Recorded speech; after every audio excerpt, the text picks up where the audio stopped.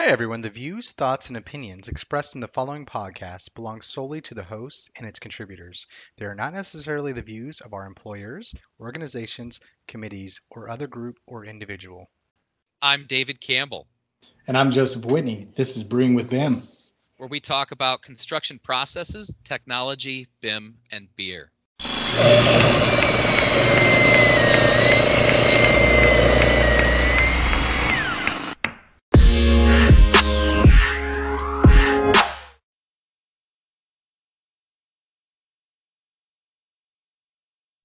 Well, hey, everybody. Welcome to another episode of Brewing with BIM. I'm Joe Whitney. With me is Dave Campbell. And today we've got a great guest. We have Dwayne Miller. What's up, Dwayne? Hey, how are you?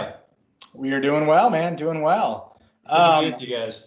Oh, man. Appreciate it. So we've been having some, we've been having some great conversations kind of offline and kind of preparing up to this.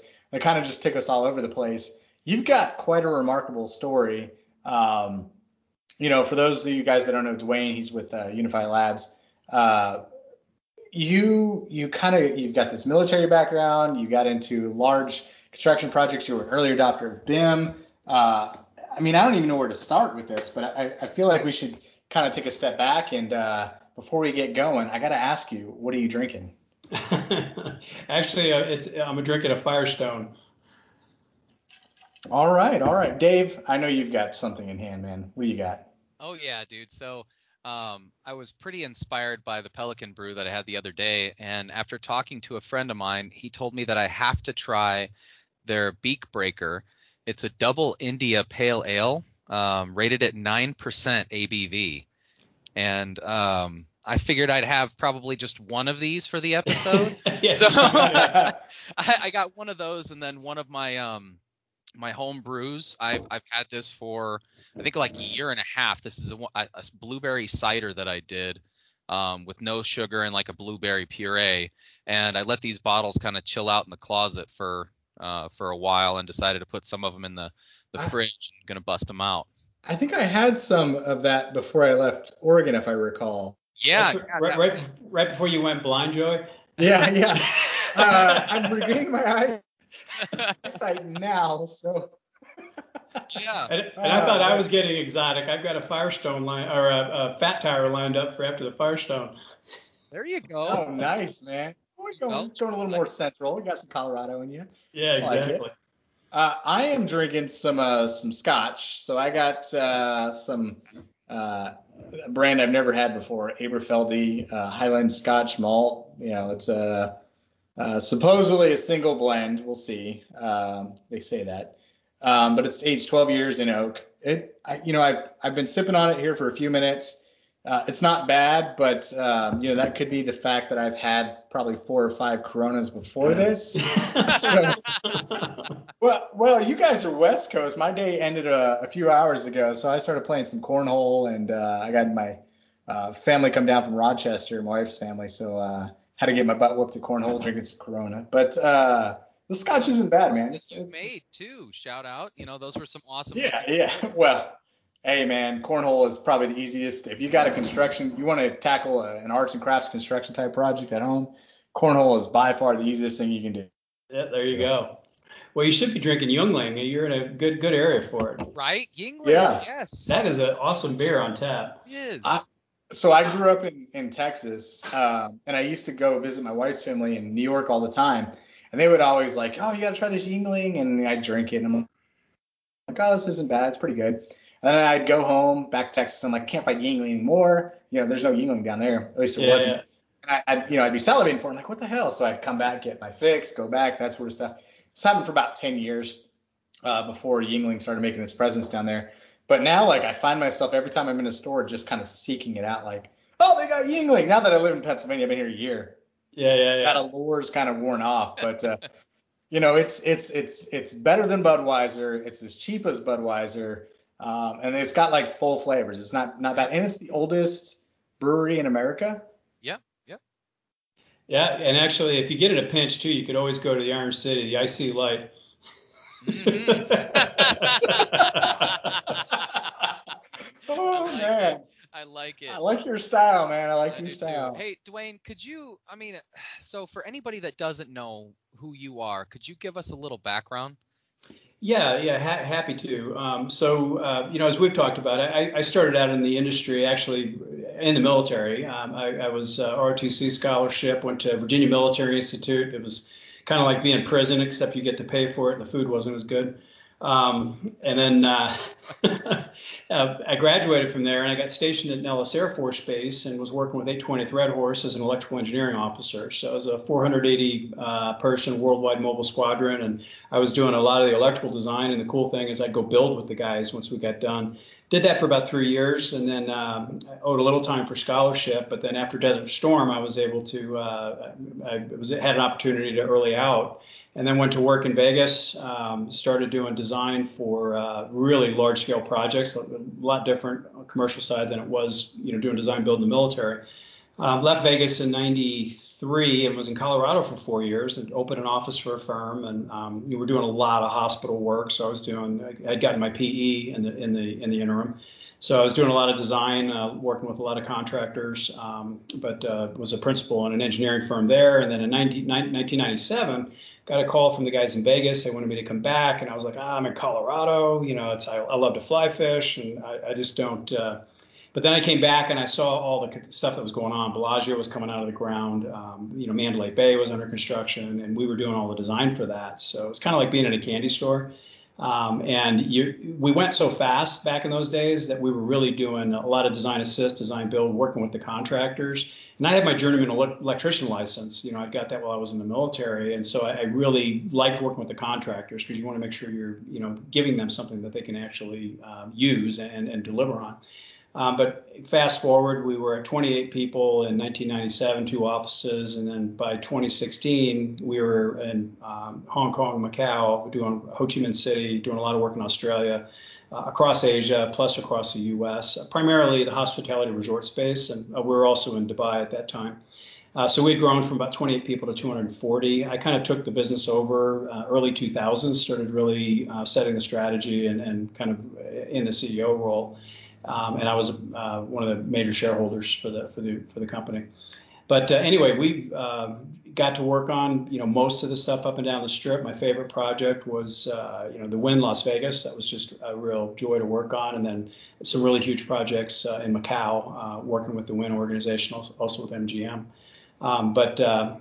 We were always trying to stay on the front foot because we were only 240 people and we had a global footprint. So we had to do a lot of work sharing, had to share resources, and we worked with distributed teams. So when we started migrating to BIM, it became pretty important to us that we wanted to really make this technology work and get on the front foot with it, and started adopting it early on in about 2004. And then Megan Green, who was our design technologist for JBA Consulting Engineers, she was really helping us on that journey and helping us figure out, what does BIM really mean for us. And I think we kind of spoke about it previously, but the big challenge with BIM, I think the whole industry really underestimated the shift that we're actually making. Going from a 2D graphical representation to illustrate the build is completely different than building a 3D visual database where objects are what they are and the data associated with geometry and the objects really become very important because it's the summation of the objects that make up the building. So that really led to when we were adopting and really endeavoring to figure out how do you make this technology actually work and maintain velocity on getting projects out the door, getting our internal teams up to speed. So sold the company in 2016 to a publicly traded company, and Unify Labs actually started in 2010 and was incubated within JBA Consulting Engineers because a lot of the problems that we ran into, we kind of discovered that a lot of other firms were having the same issues. So we thought we might be able to help evolve a technology that, from our perspective, it's a great migration. I mean, it's really good that we're moving away from this 2D environment that really doesn't do justice and really help optimize, the build and the design, and then ultimately the operation. So we always felt that if we can help that technology move forward, we can help people, build a better now and then enable a better future through some of the technology we can develop in the context of Unify Labs based on the domain experience that both myself and my co-founder had and a lot of our people who, come from the domain on the AE side or the contractor side. So I'll shut up. I didn't mean to filibuster so long. No, dude, that was so good. That's awesome. I was honestly just trying to think about different things that we could kind of tangent into as I'm re-listening to that. I love it all. I really do. And I thank you so much again for joining us. You have so much experience in this industry and with BIM in general. I think it's great to have you on here. I really do. I'm always a fan of if people can, the best, a lot of people that I work with, it's like, look, the only thing I ask of you is make unique mistakes. I'll share all mine with you. And we've had plenty of opportunity to make a lot of mistakes. So, and the learning that comes with that, and it's the same in the, design and construction industry. They can't teach you in a classroom that you can only learn by getting your head kicked in on a job site. And you guys both know that. Yeah. So Unify is 10 years old now. Thinking about, what you guys offer today, the design problems that you guys experienced when you were doing these hotels and hospitals back then, a lot of it still is present today, which is weird, right? Step didn't magically fix itself, but Unify represents a unique kind of unique solution for these problems. How have you guys grown? You mentioned people getting their heads kicked on in unique problems, like unique mistakes rather. How have you guys evolved? What changes have you guys made through the years? Well, it's really interesting because when we first started, I think I may have shared with you guys, when we were deploying on Revit, there was a big project in Vegas, the Echelon Resort. And there was a 3,200 room guest tower. And at the base of that tower, where all the infrastructure collects, is where the architect had decided that he wanted to put the data center for this whole, it was a 5 million square foot property. And when we started looking at it, and you look at all the infrastructure competing for space below that last level of guest rooms, it was just, I told him, I said, we have to build a Swiss watch here. We really need to model this. And this was probably 2006. And so we went ahead and modeled it. They gave us a large added services to get that done. And then about 2 months into it, I go and I'm checking on the project, and the guys had spent, 150% of the fee, and we were still, having a lot of fun with Revit. And I'm like, so I asked the guys, what's going on? Why, how are you spending this kind of money? They're like, well, we have to build all these objects. We're building racks, we're building UPS units, we're building cracks, cable tray.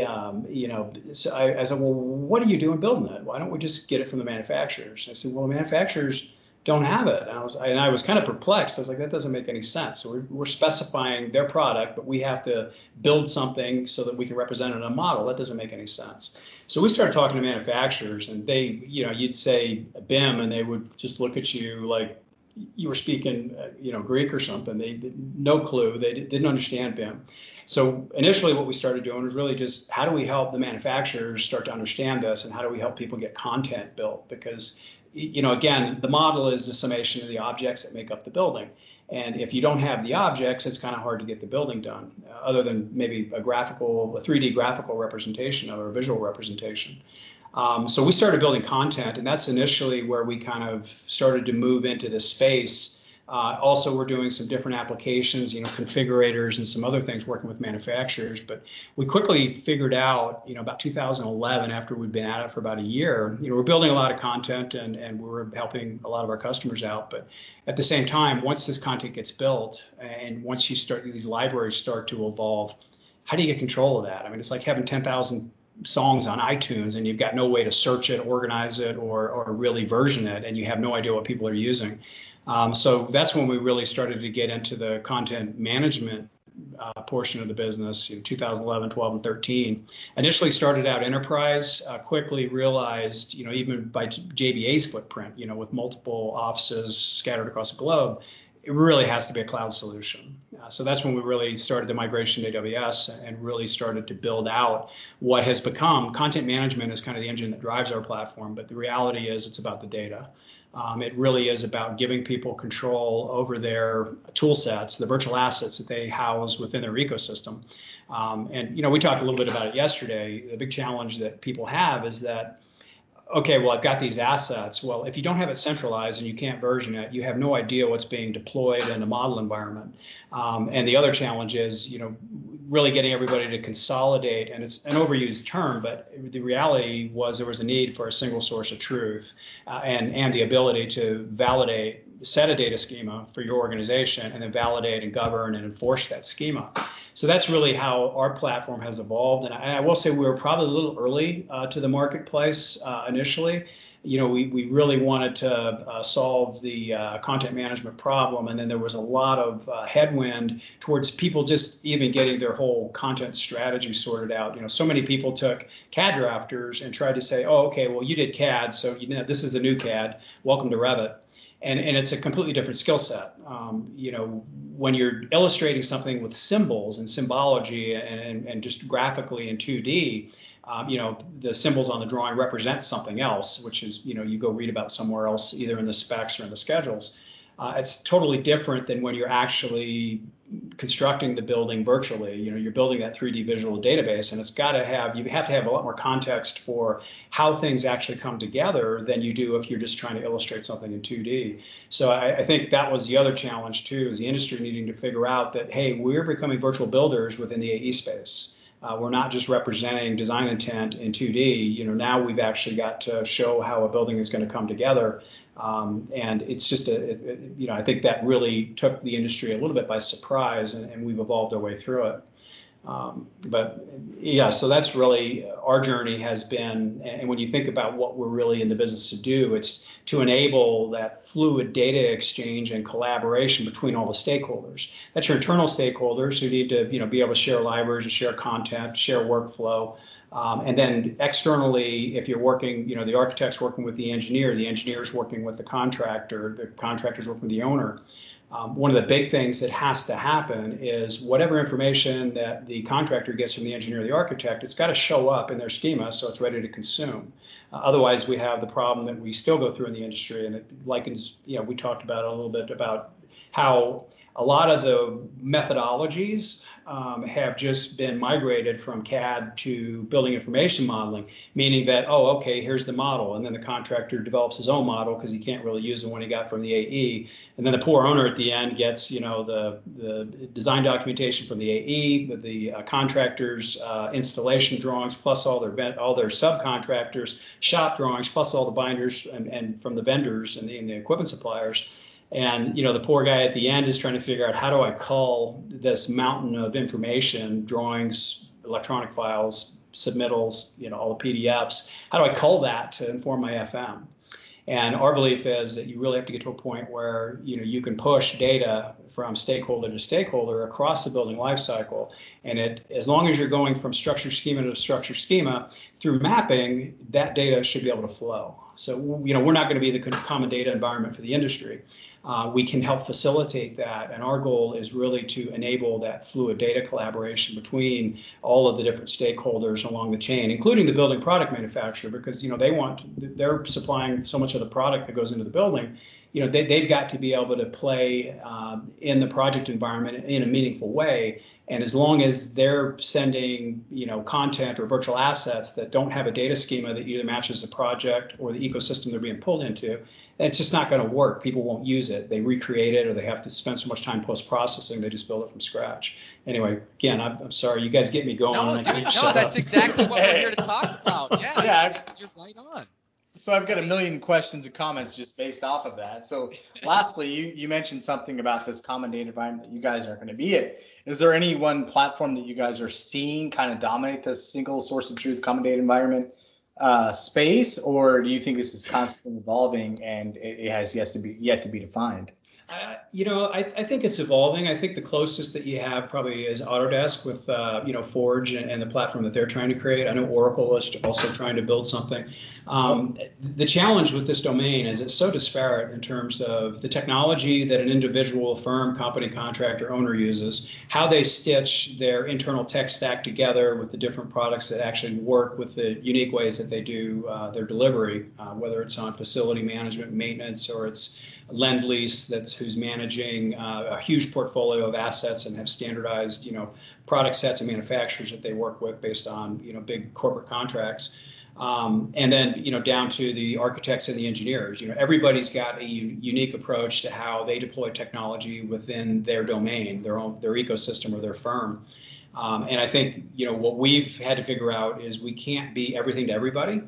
And what we really want to do is help people get structure to their ecosystem. As long as your ecosystem is structured, if you're playing with others who also have a structured ecosystem, we can solve that problem.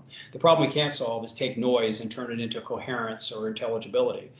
If the data is a mess, it's a mess. And so what we've seen, and I think you guys probably attest to this as well, that mostly what happens in the industry is that we're using BIM with all of this great horsepower for visualization. It's great for 3D visualization, and hey, there's a lot of benefit to that, a lot of benefit to Clash, but that's not really what's going to drive this technology forward in a meaningful way and help us collectively as a domain really start to optimize and create a responsible built environment. For me, it sounds kind of corny, but if we can help people build a better now and enable a better future for the built environment that this generation is going to have as a legacy that gets handed on to whoever inherits it, I think we have an obligation to make that a good legacy. So yeah, I completely agree. The more information that we can include, the more that we can connect with it.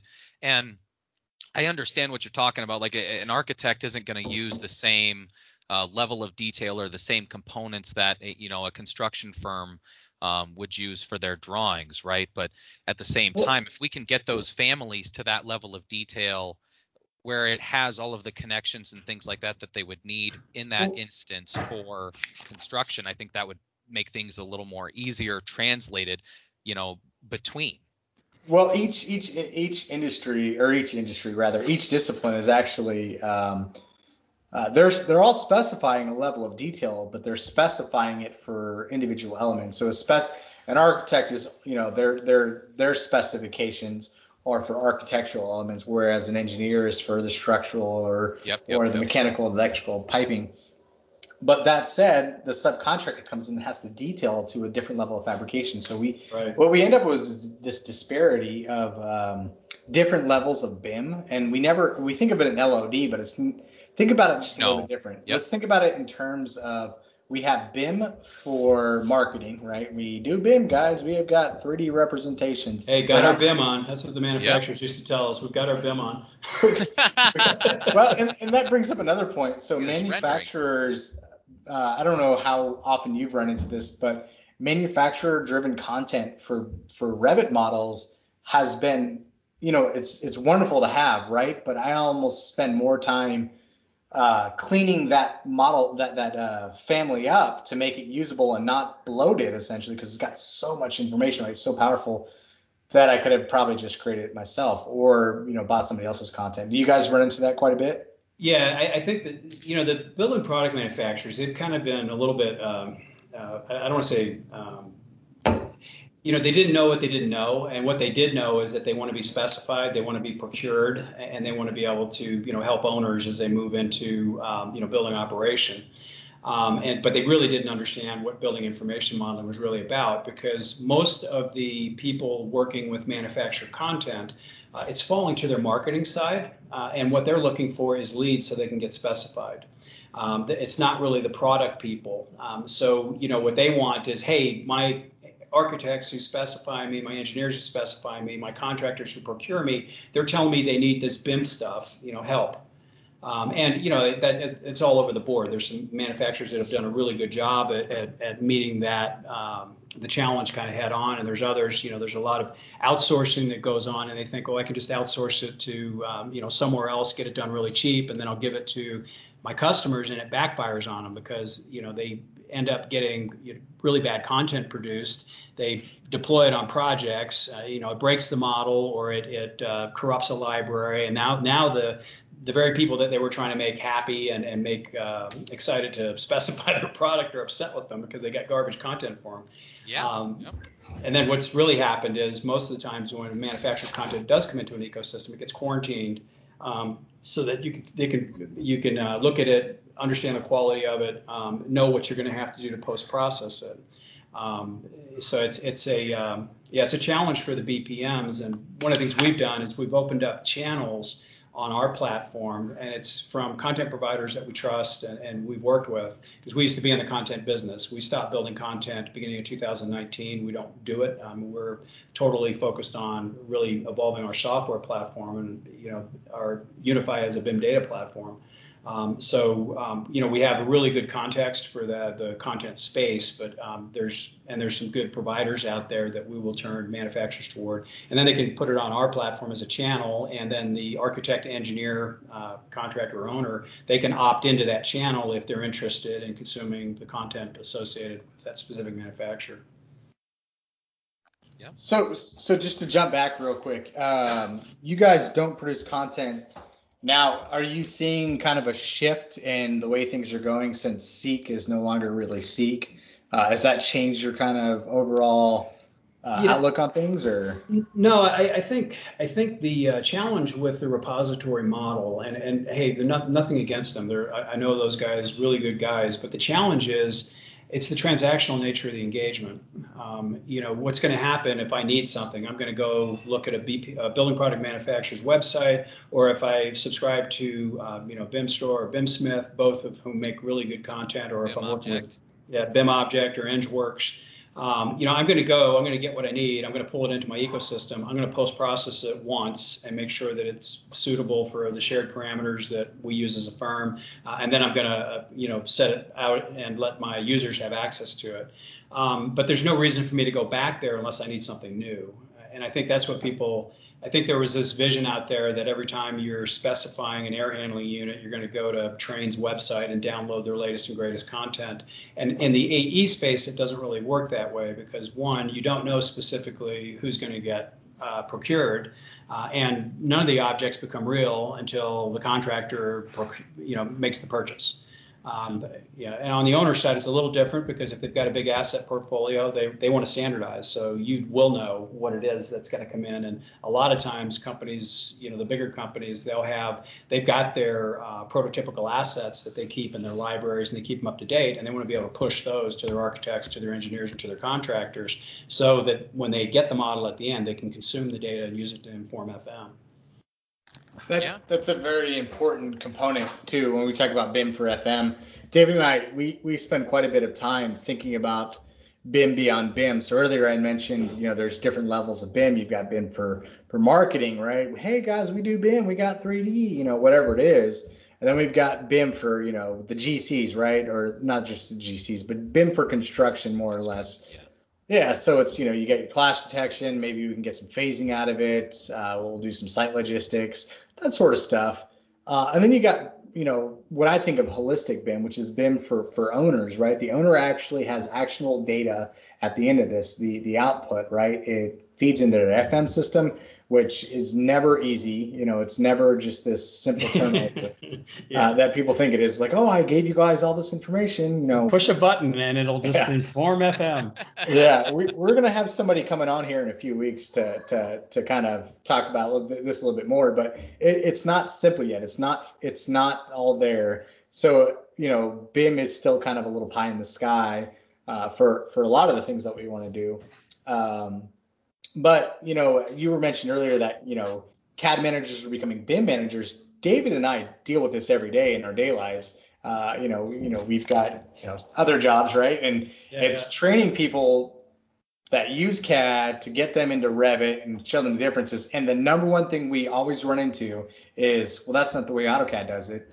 That's not the way. And it's like, that's why this is called Revit. It's a different mindset. Come on, get with that. Yeah. There's a reason why we're not playing with dynamic blocks or whatever. There's no reason, the reason why we're not playing with viewports and all this. What's interesting. This is a model. What's interesting is no, you're good. That transition, right? I'm actually doing a training right now where they're transitioning from AutoCAD to Revit. And what I've found is you have two types of kind of personalities there. One, they're frustrated, right? And they have their CAD standards and they're trying to figure out how to move that into Revit. The other one that I really kind of enjoy is when they start asking more questions. Yeah. And they're like, well, wait a minute. So do you mean that, when I move the survey point here and I acquire the coordinates, I unclip and I move this here, that everything I transition from CAD can take into this. And then you start, yeah, okay, yeah. And as soon as they start understanding that translation of what it means to be 3D, to be designing in 3D, to be fully parametric, for that everything, to understand that everything in this program has a relationship. Even the views themselves within, speaking of just Revit in general here, but even in the views themselves, it's all parametric. All of this data works with itself unless it's view specific, visibility graphics and things like that. But everything that you model, everything that intertwines with everything else has a relationship. And it's once they understand that and things start moving past that point, it's great, right? Because a lot of them understand, okay, this is what we need. This is part of the process. We're already doing this. We're just double doing it because we're drafting it in this view and we're doing this here. And we're also writing up a spec. Whereas in BIM, incorporating BIM, everything together, if we can get the specifications within the program itself, right, into some of these families to have to have that connected data stream, it's amazing, like, to be able to see that transition without having to put that much time or that much more time and effort into it, because again, they're already doing it. Most people understand this is needed, right? But to be able to understand the relationship that everything has together and to have that information within your model it's awesome. They're like, wait a minute, whoa. Yeah, it's a whole different mindset, because CAD, really, we're drawing lines, and yeah, you can do some really cool things, but at the end of the day, it's a graphical illustration of in 2D. Yep. You may have some 3D visualization that you do, or isometrics or whatever, but it is very much a shift in mindset. One of the big challenges we had even at JBA initially was, well, I just want this to work like CAD. It's like, well, it's not CAD. No. Revit has, Revit, speaking in general here, it has a mind of its own, right? It has all these algorithms, all the code. And if I try to draw a ramp just to draw it like this, Revit's going to spit back at me and tell me, it's not going to work. Or even my slope lines I'm just drawing a roof. I'm kind of just spitballing here, but I'm drawing a roof and Revit is telling me where this is going to go. I can't just model this any way I want. Revit tells me what makes sense. Yeah. Well, the fudge, you can't just fudge it and make it look right. No. Well, that's a topic for another conversation. There is a fudge factor to Revit, but we won't tell people how to do it. There is. Because it'll break all the GCs and subcontractors' hearts and cause them a lot of heartache later. Oh, that's true. That's a big part of the disconnect, though, isn't it? I mean, this all kind of. Oh yeah, fake dimensioning and all kinds. Oh yeah. Well, not even just fake dimensioning, but just putting in, let's say, detail or drafting views, right? From CAD and Well, yeah, dude. I mean, but we can wrap this all around into the same conversation, in the sense that if we can incorporate all of the data into the model, right? I mean, we all argue how much time it takes to model everything and have that information in that model. Like, what can we save time on doing with a CAD style view, a 2D view, over modeling it, right? Actually taking the time to model it so this rebar might reflect its way across, so that when you do any section of this building, when you take a cut, it's there, it's modeled the way it should be, instead of having to detail so many of these section views or, wall sections, what have you. That's a big argument in our industry, but even there, just having all of that data intertwined, right? And getting over that hump of, okay, it's going to be worth it because it saves us time here. The constructability, now makes sense. I love showing people the McLeamy curve. A coworker of ours, colleague of ours, used to work at Autodesk. He was on the Revit he was on the AutoCAD architecture team and helped bring in Revit. And he's the first person to show me the McLeamy curve. I don't know, it's supposed to have been like 7 years ago or something. And he showed me, this curve, which has probably been around for forever, 2011 or something. He showed me this curve, and essentially it shows you the time put in. If you think about BIM in terms of, the amount of time and effort put to change things, right? So if for instance, if we're working in AutoCAD, right, and we've got to make more changes later on, the cost per making those changes later on is higher. But if we're in Revit, where everything is more dynamic, it's a parametric model, it's got a database behind it, It's just so much more seamless. So the cost for changes, the cost for content creation, the cost for everything theoretically comes down. So do you find yourself, my question to you, Dwayne, thinking about this, do you find yourself explaining more the database side of design and the kind of, because BIM is, for some people, they just think of 3D. Oh yeah, we do 3D. Yeah, 3D, we do it. So do you find yourself spending more time thinking about or preaching about the database-driven part of design and how it's going to reduce your time overall? Like, do you still have those conversations, or for you, is most people that approach you more already BIM aligned? Let's call it that. Well, I can talk about it in two ways. One, as a former, electrical engineer in the domain with a large firm that we were running. I think the thing that we had to explain to people then is because everybody felt like, oh, we're going so much slower, and everybody has a mindset of SD, concept, SD, DD, CD. And there's another curve that I think was also a variation on the McLeamy curve that really talked about where your effort gets expended. In CAD, a lot of your effort gets expended right before CDs go out, because that's when everything is being detailed all at the same time by everybody. Electrical is usually at the end of the train because you're waiting on interiors, you're waiting on the mechanical guys to finish their stuff, you're waiting on food service to do their stuff. So there's always this huge Herculean effort towards the end of the job to get CDs out the door, construction documents. And really, when we started migrating to BIM, we had to educate the owners on, look, you need to make decisions sooner. You can't be in a decision framework based on CAD and thinking that you're going to be able to deliver in BIM or in building information modeling. You're going to have to make decisions earlier on so that we can nail that stuff down sooner as opposed to later. You don't have, the same timeline that you had previously, because we've got to get more things right sooner. And at the end of the day, you spend more time there, but your time in the CD phase and in construction administration theoretically, reduces. That's the theory anyway. So we had to spend a lot of our time explaining the difference between what we were doing, with building information modeling versus what we're doing with CAD. As far as Unify goes, most of our customers, if they're not, if they're into their BIM journey, they haven't figured out that they need to get control of the data yet. They're still trying to figure out, how do I make this Revit thing work and maintain any reasonable velocity for my firm, which kind of brings me to one of the challenges I had in the domain, and just with the software that serves the domain. This whole industry is based on velocity, and if you want people to adopt technology, if they're faster at their job in pretty short order, they're going to adopt, because that's what they really want to be. They want to be able to get their job that's due Friday done better because they bought your product on Monday.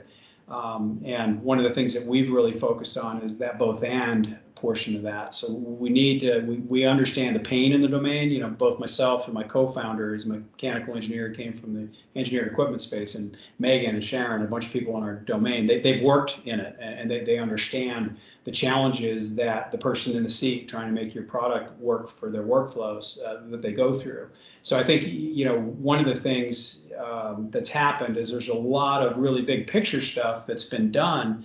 And that's great. I mean, that needs to happen. But again, it's got to be both and. You've got to get value near term into the hands of the users. Otherwise, your poor design technologist who, convinced his board or the partners that, hey, you know what, you need to invest in this technology because it's really going to help us. He's fighting with his person in the chair, or the project manager is trying to get a job out on Friday. They're adopting your technology and it's slowing them down. So there's very little patience, I think. I don't mean patience. It's not in a bad way. It's just people have to get their jobs done, and they've got to get them done as quickly as they can so they can get on to the next thing. And it's the same thing in a VDC group. It's the same thing for an owner maintaining a building. It's the same thing for architects and engineers and designers and modelers who, want to, get their work done in a very effective way. So we've really tried to focus on the both and, making sure that we're staying sensitive to the challenges of the person who's, sitting in the chair trying to get a model done. And the technical staff who are really driving their work so that they can meet a schedule, and then also be thinking more strategically about what is the bigger problem that we really have to solve. And that comes down to, ensuring that, fluid data collaboration between all these different stakeholders. And you guys brought up a really good point earlier that I just wanted to touch on, because I think you're absolutely right. Every persona, whether you're an architect, you're an engineer, you're a modeler, or you're a non-technical user, you're a contractor, you're an owner, all those personas have different needs in terms of what information they want and what information they care about. And I think one of the things that we've got to get better at as an industry is realizing that, okay, even if the architects and engineers, they have a known data schema and they send it over to the contractor, I think rather than looking at recreation of those objects or having to, pull and replace, what really needs to happen is there needs to be a layering. So when it goes to the contractor, he's going to care about the installation. He knows that the owner is going to care about the O&M manual. He's going to have to know that he's got to have a good record of or he or she has to have a good record of installed conditions. So I think there's an opportunity that, if it's just a matter of additive work to, help the virtual asset reflect the reality of procurement, of installation, I think that's where we'll see gains in the industry, because people will layer in. What they don't want to do is have to figure out how to restructure and completely recreate. And I think that's what a lot of the industry struggles with. I completely agree. I mean, I think there's a lot of overlap with that, a lot of rework done in our industry because of that. There's a big gap still. And that's where it costs a lot of money, is to rework things because they're not up to par. Well, that's why the efficiency. Contractors. Sorry. Go right ahead, man. Hey, go right ahead, Dwayne. Well, you got more to add. If you look at the efficiency curves in the industry, and you can look at different Department of Labor stats or whatever, and you see how the construction domain has, and it's not that, and I talked to a lot of tech people, different software companies, and if they haven't actually lived within the construction domain, they don't really understand how a building comes together. And they think, well, why is it that the construction industry is so tech averse? And it's like, well, we're not tech averse. I mean, you go out on any job site, you'll find a superintendent who's got an iPad, he's got an iPhone. We use technology when it really works for us. And the challenge is that it's really hard to get technology that actually works beyond just one specific segment of the building lifecycle.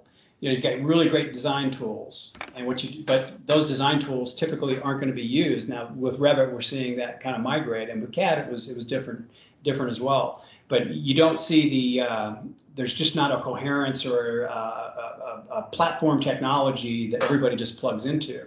And the other thing is, if you think about how projects get done, you have an architect. I always liken it to, if you're building a car, you're going to build a factory, and you're going to feed in raw materials, and you're going to spit out, hundreds of thousands of SKUs of that specific automobile. If you decide you want to do a different automobile, you make some changes, you feed in different raw materials, change up your manufacturing line, and now you're spitting out the new SKU.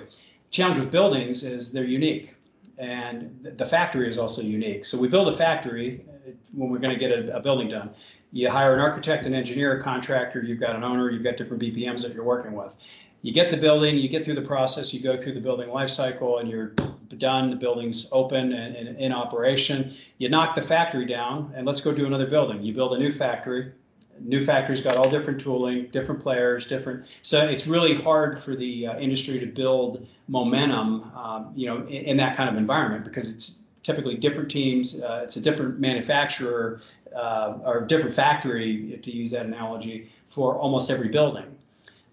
Which was unique in Vegas, because one of the things we had here is you had the same contractors, same manufacturers, same owner on a lot of projects, and that's why we were able to get things done. And it would take us 18 months to do things that would take 3 or 4 years anywhere else in the country. And it was that repetition is kind of the mother of skill, and we kind of worked around a lot of the conventions of the industry got kind of tossed, because what everybody was focused on was making sure that, look, work closely with the contractor, work closely with the owner. The owner's going to make decisions in real time, and we're going to meet a schedule, because the one thing that you didn't miss was a schedule, because somebody's paying on a big note to get a large hotel resort open. Anyway, I went on a tangent. Sorry. Butts and beds, man. That's what we got to get to. So we're sticking to that schedule. So you're in Vegas though. So I imagine you've gone to all the AUs for the past number of years. Autodesk universities, that is. Yeah. So, I don't even remember what it was, probably 4 years ago, whatever it was. Autodesk has been preaching this kind of, integration between manufacturing and construction. So, as we get there, right, the theoretical BIM is that we'll have fab shops and be able to control the supply chain. I've only seen a few companies so far come to light that are able to actually maximize on this. So there are companies like Katerra, which I don't know if you've dabbled with, but we've actually worked with them. Oh, perfect.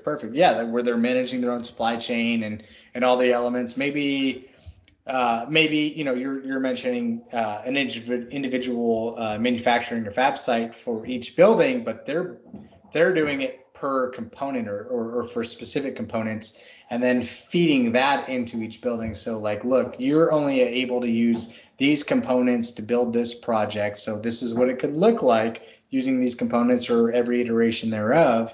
And then moving on to, we manage the supply chain, so we know we have all these components in stock, and this is the configurations that can become of them. So that seems to be where we're going with the I guess, modular prefab construction. It's like the new phase of design build is really what it is. Yeah, and I'm a big fan of that. I mean, even in design build here in the Valley, we would, I say the Valley, Las Vegas Valley, we would work pretty close with the contractors. And if on the Wynn, for instance, you had 2,400 guest rooms and you had stacked queen suites that were pretty much the same, dimensionally same, pretty identical. And what the contractors do is they want to build as much as they can off site and bring in kits so that if you've got an electrician who's got to rope that room, he has a box. And he knows that box is for the double queen, and he's got 26 double queens stacked. He goes from one to the one up the floor above to the floor above to the floor above. And the quality control, now you're not reliant on, hopefully, the journeyman who's hooking up the lights and devices didn't have too much to drink last night. You're actually, fabricating in a manufacturing type of environment and then delivering that to the site, and it gets installed as a kit. And I think there's a lot that can happen with that. I think from an overall building standpoint, I think the challenge for buildings that are very repetitive or very symmetrical, and where you've got multiples of them, I could see, like the Katerra methodology. I think there's some legs to that. I think the challenge is you have to take in regional concerns. And you guys have been around the industry long enough to know that if you're doing something in LA, that's different than doing something in Chicago. That's different than doing something in San Francisco. That's different than Pittsburgh. It's different than New York. It's different than Miami. And then add to that, let's go to the UAE, where they don't care about saving money on labor. All they care about is saving money on materials. Same thing in Asia. Singapore is a little bit different, but you're in Hong Kong or you're in Macau. It's like, why are you spending extra money on this? It saves you labor. We don't care. We have plenty of labor. So you have to really, you got to think about construction practices, and those vary from region to region as well. I mean, even from Atlantic City to Vegas, I can tell you it's very different environments. Mm-hmm. I completely agree. And I mean, I would understand why, using getting used to different relationships of using same companies. If you know what software people use, if you already have established workflows, a lot of times getting set up, going throughout the entire process, it's a lot easier. And again, it's a smoother transition. The translation of data is easier. So that's one of the things about our industry that's been interesting, especially with governments who have to send things out to bid a lot of times, right?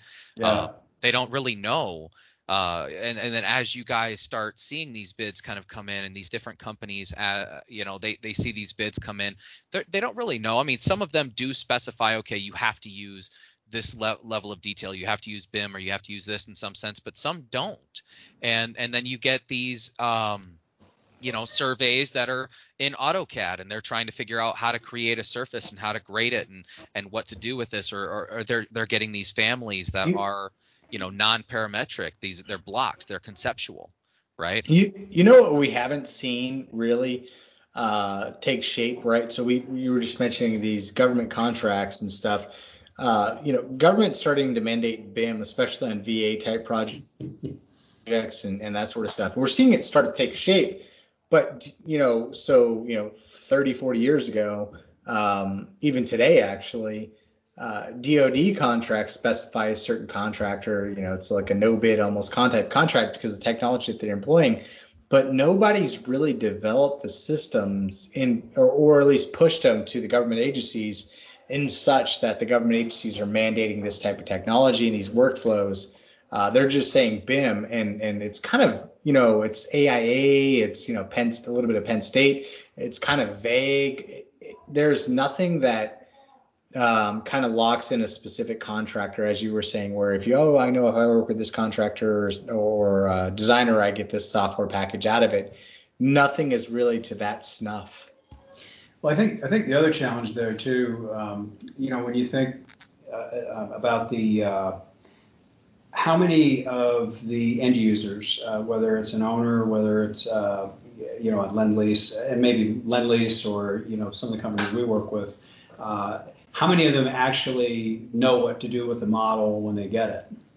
It's like, okay, here's the as-built model. And this is part of the challenge that I have with just not a challenge with Revit. It's just that the technology and the data has got to be presented in a way that is intuitive to an end user who's not going to sit in a chair and spend a year learning Revit or work directly in a model. But they are working with the virtual assets that make up the building. And that's kind of one of the things within our roadmap is really looking, how do you get those non-technical stakeholders? And I kind of alluded to you guys, I think, a little bit when we were speaking earlier.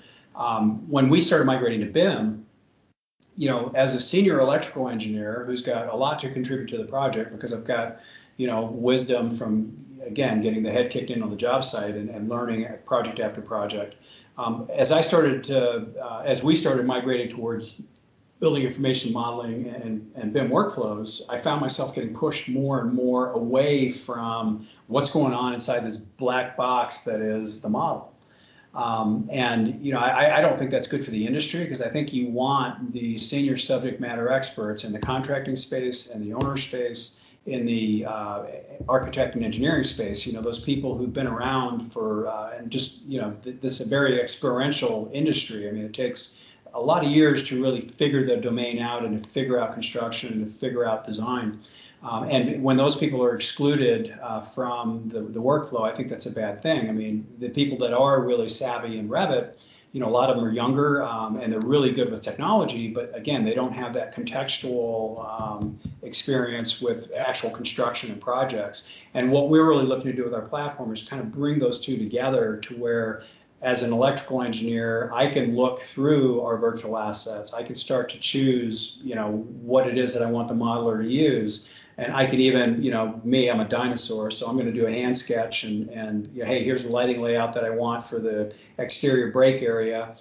This is the fixture I want you to use, and I've attached a PDF with the hand sketch of the layout on it. So now I'm starting to influence not only what's deployed in the model, but also how it's deployed and helping making sure that modeler has clear understanding of, hey, what do I do with this virtual asset in terms of when I pull it into the model. So that's kind of I sidetracked us a little bit, but I think it's an important thing for even a job superintendent if he gets a new model from the AE and okay, well, here's your construction, this is our CD model, well, what's in it? How does he actually understand what virtual assets or what objects are in that model, and how does he scroll through that? How does he look to see what it is that they've been delivered? And more importantly, when he gets the revision to that 6 months into the project, how does he do a diff between what was in Model A at CD and CDs plus 6 months, what's in this new model that they've given us? And we talked a little bit about this. That's one of the big challenges. It's all the scope creep that happens on the contractor side, changes that get made that aren't really clearly cloud the entire sheet, but that doesn't really help the electrician or the mechanical contractor or the GC understand, okay, what specifically changed in terms of quantities, in terms of location. I mean, all of that stuff. I think that there's the technology is there now that we can start to illustrate some of those things, start to have a better control over, diff and change control in terms of, okay, what changed between point A in time or point B in time. That's an important aspect too, as we talk about. It doesn't matter what platform you're on, or if you're field guys or on the ProCores, the PlanGrids, the BIM 360s, whatever. You pick your poison, right? There's a whole bunch of documentation stuff out there for the guys out in the field to access on, iPads, tablets. It doesn't Right. matter. Right. But and then to add to that, earlier you mentioned regional BIM changes regionally, right? So if we're BIM in Texas was different for me, at least at the same time as moving to Portland in the Northwest, which was well, in Australia, blowing way they're advanced. light years ahead of us right now.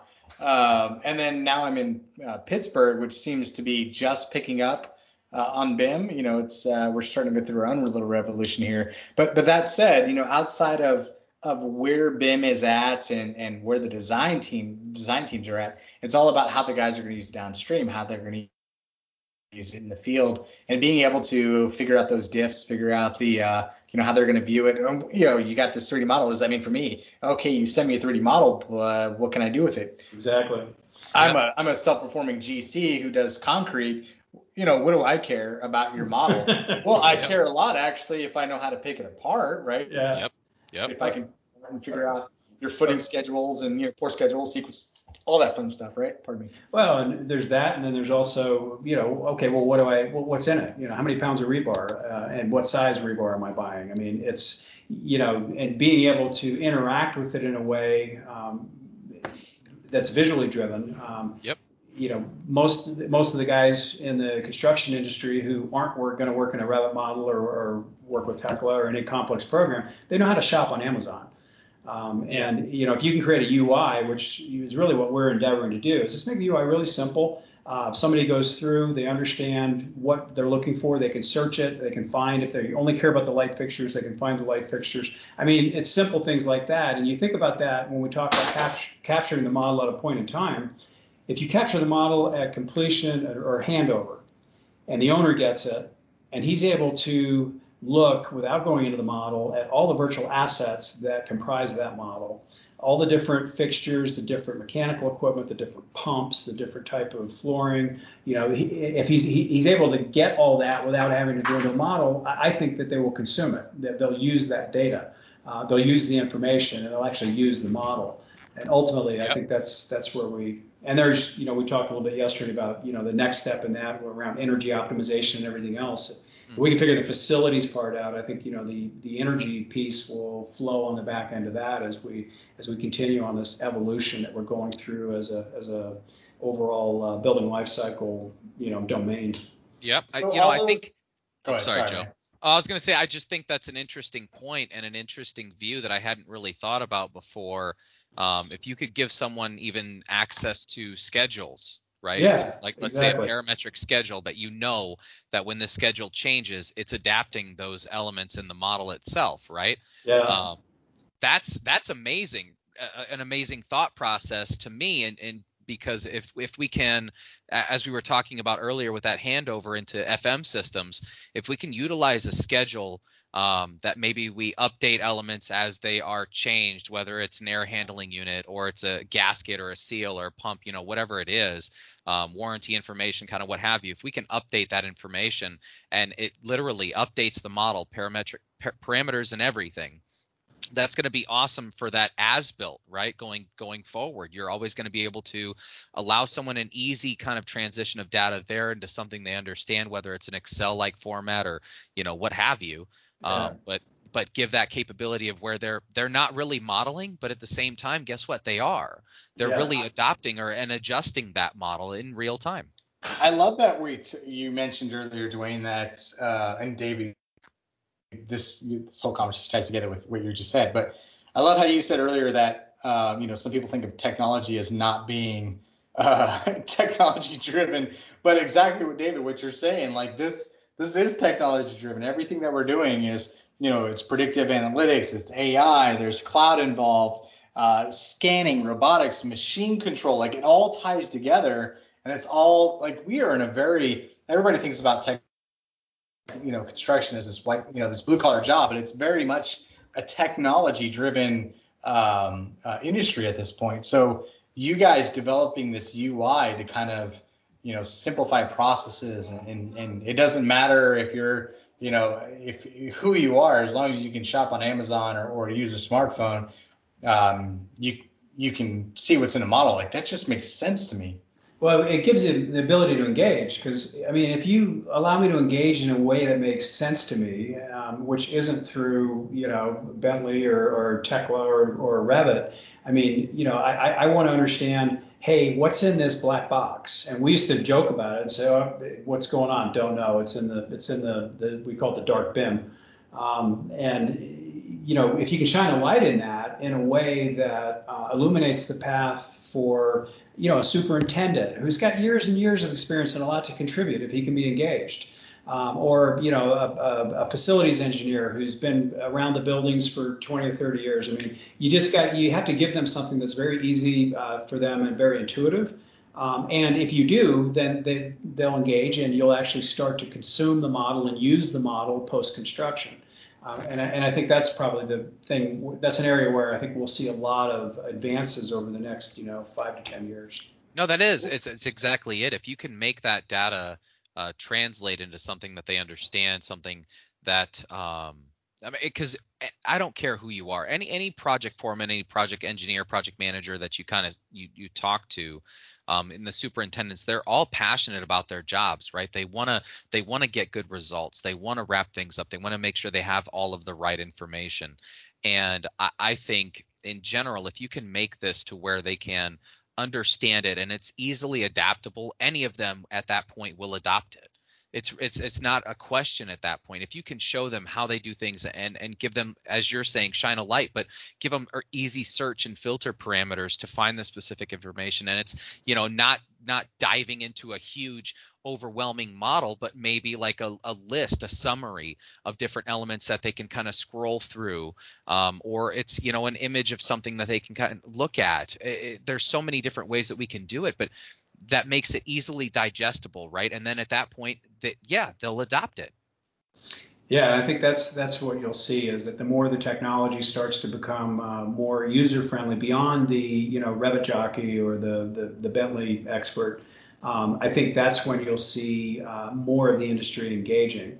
And that's one of the goals for Unify is to really, because the other thing is, if you think about it, in an AE firm or in a VDC group, you've probably got 3 senior technical people for every one person who's really, really proficient in Revit within the AE space. The VDC, maybe it's 7, 8 to 1. You move into the owner space, what they're primarily concerned about is asset management. I mean, they want to understand what virtual assets that they have and how they're distributing those to their contractors and their architects and engineers.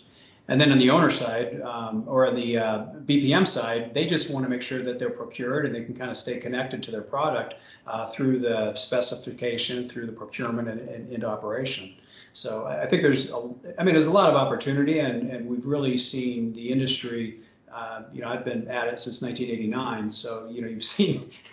I was still drafted manually, on a board when I first started. And we started to migrate to this really cool new thing called CAD, in the mid 90s.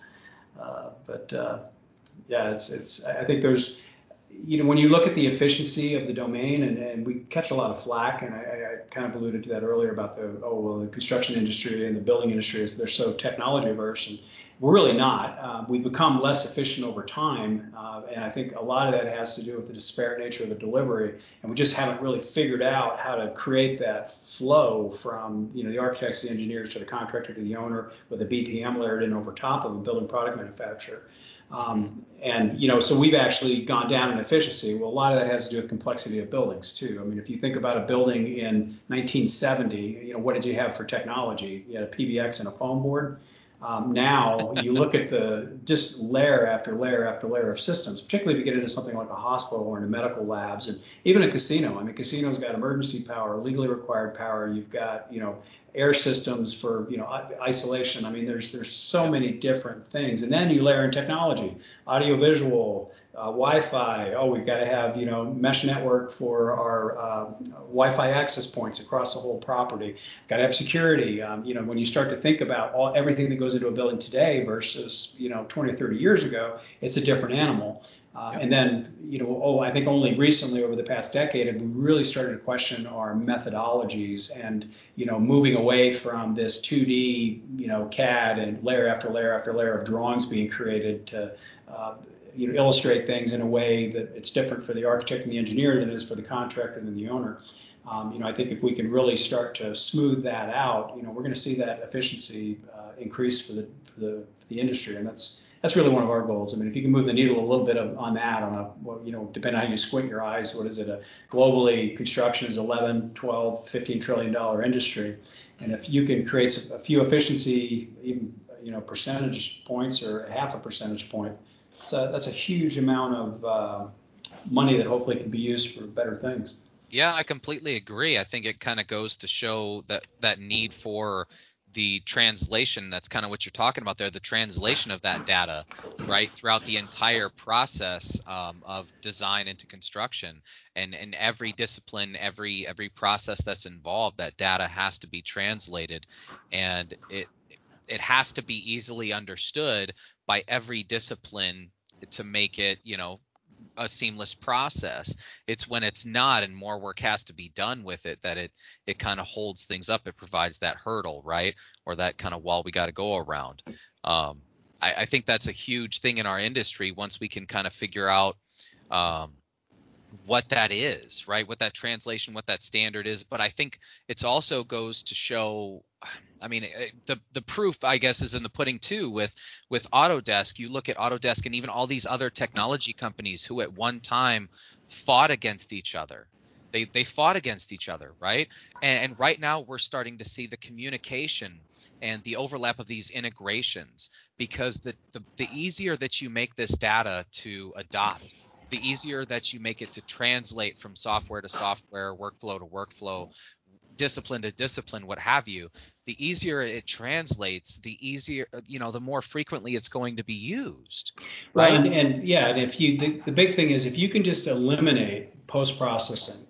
So, and when I say post-processing, it's like, okay, I got this information, and I've got to either restructure it, I got to tweak it to reformat it. I've got to tweak it so it works for me. If that was removed and it shows up, and everything that's in that's relevant to you is in your structure already, and what your job is to make sure you layer in that additional information that the next person in the chain, if you're a contractor, that may be the owner or the facility maintenance people.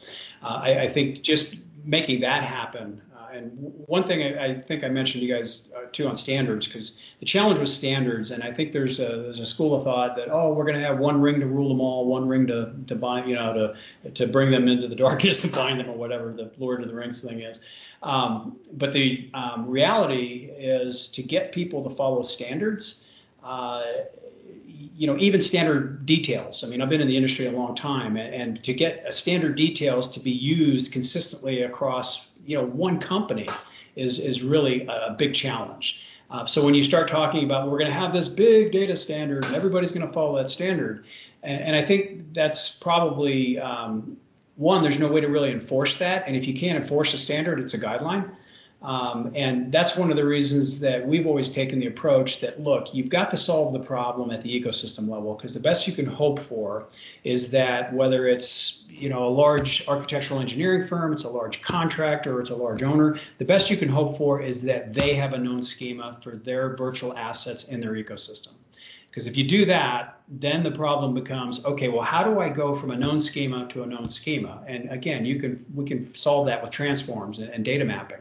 What you can't do is take noise and turn it into intelligibility. What ends up happening is it gets dumbed down and you're left with, visualization, because the data is noise.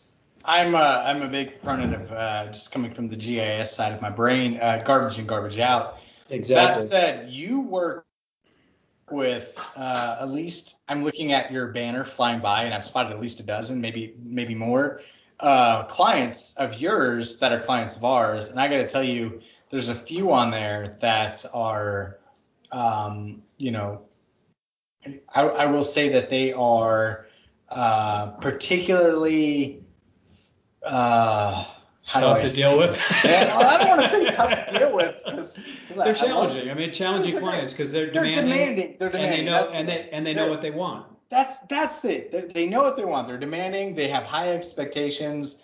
And look, you have to fill this box, otherwise you don't fill this box for them. And there's at least a dozen. Actually, there might even be closer to 2 dozen on your list that we work with that I've particularly supported in a BIM capacity over the years. And I got to tell you, if you're making them happy, you guys are on the right path. There's no way you guys can fail. I certainly appreciate that, but we're yeah, it's interesting because it's coming from the consulting engineering space and being we're really around the design and construction domain and building operation domain for 30 years. It's funny because when you shift into a software model of a business, and I've got a great president, Virginia Senf, and you've met Laura on our marketing side and Megan on product side, and Matt and Deb, but we've got a really awesome team. But really, it comes down to business is really the same. And the challenge really is around making sure that you've got great people and making sure that you've got something that you're doing that's a worthwhile endeavor. I mean, are you really making a difference and hopefully making the world, and I don't mean to sound all crazy about it, but if you can make the world just a little bit better, make the lives of your customers a little bit better because you're helping them just be better at their job. That's the goal. That's kind of what we're about. And Dave and I have that pitch as well, like that. I won't say pitch, but we have that like mentality. That's actually what it is. I think everybody has that feeling, right? They want to participate. They want to make things better. And if we can better things for society as a whole, for everyone, that just makes you feel great. Yeah, right? my name doesn't have to be on it. My name doesn't have to be on it, but I have to just know that I contributed to the advancement, the progressment of society as a whole. The built environment is such a huge component of that. The architecture, the buildings, and the physical environment that we all interact and socialize. Not so much these days, but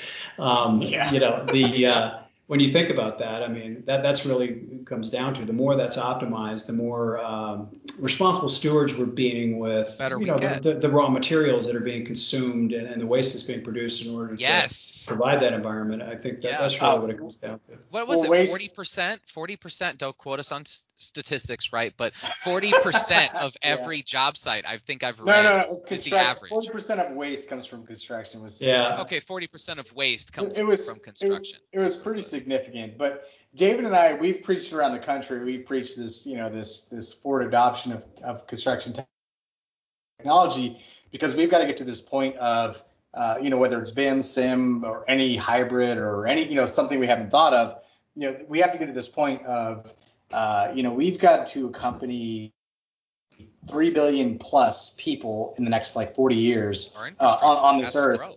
We not only do we have to accommodate them, but we have to fix our ailing infrastructure. We have to account for more hurricanes, earthquakes, tornadoes. David, you're dealing with the fires right now. I mean, that's completely shifted our whole podcast schedule. There are all these things we have to account for that construction technology can help us make up for. And I'm not saying there's an end all be all program or platform out there. I'm gonna say eventually we have to shift to the hippie way, the learning towards living with Earth and understanding how it evolves how things change, and if we can guide our architecture, our designs, the way that we live to that, A1. So I just gotta give a quick shout out. I'm watching your ticker go by, and I got to the W's, and Wegmans just flew by. And for those of you guys that don't know Wegmans, it is like the staple grocery store. It's like the mecca for anybody that lives in the East Coast. My wife's family, they're actually visiting us right now. They're in my house upstairs stomping around. They're from Rochester, New York, where Wegmans is. And you can't go anywhere without Wegmans. So the fact that you guys have them on your website, that's pretty cool. They're great guys. Chris, I think, is their main product lead over there. They're really awesome. He's really helped inform a lot of our roadmap. We really reach out to a lot of the owners and the architects and the engineers and the contractors, and even have BPMs that serve on our executive advisory board because we want to build something that's actually solving real problems, and then also be forward thinking enough that we're postured to help as people kind of evolve in their journey.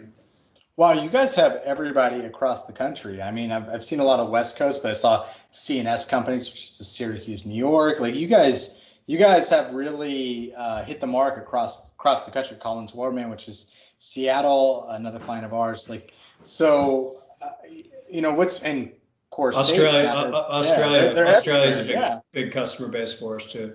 That's one of the beauties of cloud. yeah. So are you seeing a particular adoption in a region? Because according to your website, it just seems like it's all over the place. Yeah, it depends. Australia is pretty advanced, and I think you guys know enough about the domain to definitely, hopefully that's consistent with what you've seen. The UK is pretty advanced. Europe, it's kind of a mixed bag, and then Canada and North America. I mean, those are really. And Asia is coming online, but that's going to be. Having lived in Hong Kong for 3 years and worked over there, it's going to be tough to get people to really migrate off of CAD, particularly in Hong Kong. I know the government has mandated in Singapore and in Hong Kong for all government projects to be in BIM, but I think they'll be, until the tools become a lot more easier and help them with velocity early on, there'll be a lot of resistance to full adoption. Dwayne, I just had this kind of thought and this question pop up in my brain. You have a lot of experience with, CAD information modeling, BIM information modeling, kind of as an international kind of viewpoint. My question for you is, do you think that our industry could benefit from standards like adoption, right? I look at the UK and I see how they have a BIM standard, right? I'm not sure about Australia. Australia's got ANZAC, yeah. As you look at those standards, what do you think? I think what ends up happening is the standards are a good idea, I think standards are a good idea, and I think there's also a challenge with again, if it's not being governed, if it's not being monitored, if it's not being alerted, standards devolve into guidelines. And if they serve nothing but that, at least the guideline, if we do end up having to do transforms from firm to firm, at least everybody is kind of starting from a similar template. That's a lot easier when you look at the size of the UK, and no insult, I was actually born in the UK, so have no issues. But it's a smaller market, and if you think about Australia, I think the total population in Australia is about 25 million, and each Perth, and it's very insular in terms of Perth and Sydney and Melbourne and Adelaide. It's so they're different markets, and also the governments there are a little bit more parochial. So I think the standards definitely help. But one standard that's going to be enforced on everybody, that flies contrary to my 30 years in the industry of how's that really going to work. I mean, even in a place like Hong Kong, each of the individual firms are going to take the standard kind of as a framework and a guideline and optimize that to the way they actually execute on projects.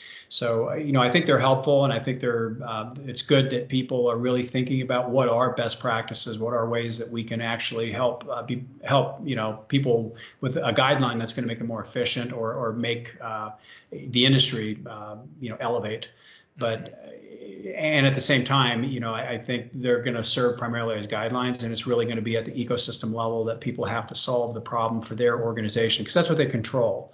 They control their own organization. They don't, they're not going to be able to control the other stakeholders, but if the other stakeholders control their own ecosystem, controlled ecosystem to controlled ecosystem or known schema to known schema, we can work with that all day. Yeah, I agree with that. I like that. I also kind of think that we can start adopting that kind of view and translation towards the timeline itself, right? The timeline of projects and the handover and even the life cycle of these projects. If we can kind of look at these standards to adopt, know where the starting point is, and kind of grow from there, a lot of us can kind of start again sharing that information, but kind of growing together, right? And growing our industry to build to that level of where we need to be, and then start again trying to get to where we want to be. So I feel. Go ahead. Sorry, go ahead. Go right ahead. Sorry. No, I would agree with that. And I think if you think about where we started in terms of the customer persona that we went after, it was really BPMs initially when we were building content. But when it came to content management and big data management, we really focused on the AE. And the architects and the engineers were really the early adopters. They were the first ones to really start to have to dig into what was going on with BIM. Contractors were a little bit slower, or not slower, just behind them in the natural progression, and the owners at the tail end. So I think the AE space, you've seen the adoption curve really spike, and it's kind of a level climb, not a level climb, but it's a slower climb now, where you see the contractors over the past 4 to 5 years have really picked up momentum in terms of really getting their head around VDC. And I think you're going to start to see now that's going to take off on the owner side. And as that happens, those owners are really going to need framework. They're going to need, okay, well, what is it that I should be dictating at the outset of a project, so that I know at the end of the project, and I validated it all along the timeline, that I'm going to get data that I can actually use to optimize my building operation. So I think that's kind of the evolution that, at least from my experience, that I've seen within the industry. And I think we're, got a ways to go, but I think we're through the bigger. I think people have their head around it now. They understand that this is the way we're going, and we're in the process of figuring it out, more so than we are of fighting it and wanting it to, be CAD. Well, I think it's also a testament to the owners, right? The owners needing to understand what BIM is and how they can optimize it to get what they want, right? And to really get into these projects and to understand what this BIM data can be, and how they can, again, use it to get their project the way that they want it in the budget that they have. Well, and I think if we can collectively as an industry work to close the chasm between the dream and the reality, we talked about this yesterday. That's a huge one. We've got the BIM reality, and then we've got the BIM dream, and I think all of us are, scratching and clawing and fighting to get us closer and closer to that, to make that BIM, cross that chasm, build a bridge across it, to make that the BIM dream, closer to as close to reality as we can make it. Oh yeah, yep. All right.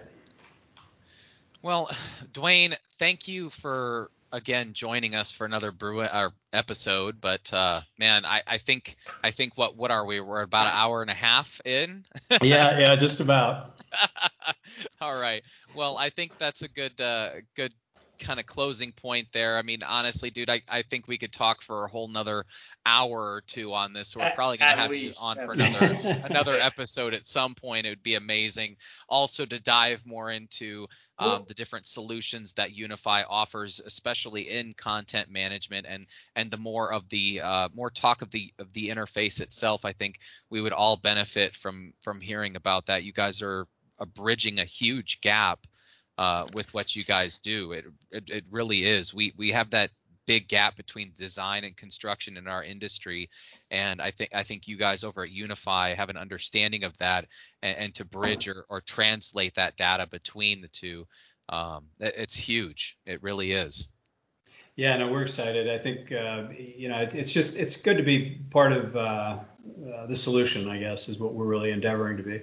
And if we can help on that, I think at AU last year is Better Starts Here or whatever. And it's funny because, we've always talked about what we really want to do is help people build a better now and enable a better future. And, if we're on that path, helping people get to better, I think we're doing what we really need to do in terms of journeying with our customers and being empathetic to, the challenges and the hurdles that they're facing. And that's really, at the end of the day, I mean, we want to make sure that our customers are getting value and we're making them better. Yep. Thank you so much, Dwayne, for coming on.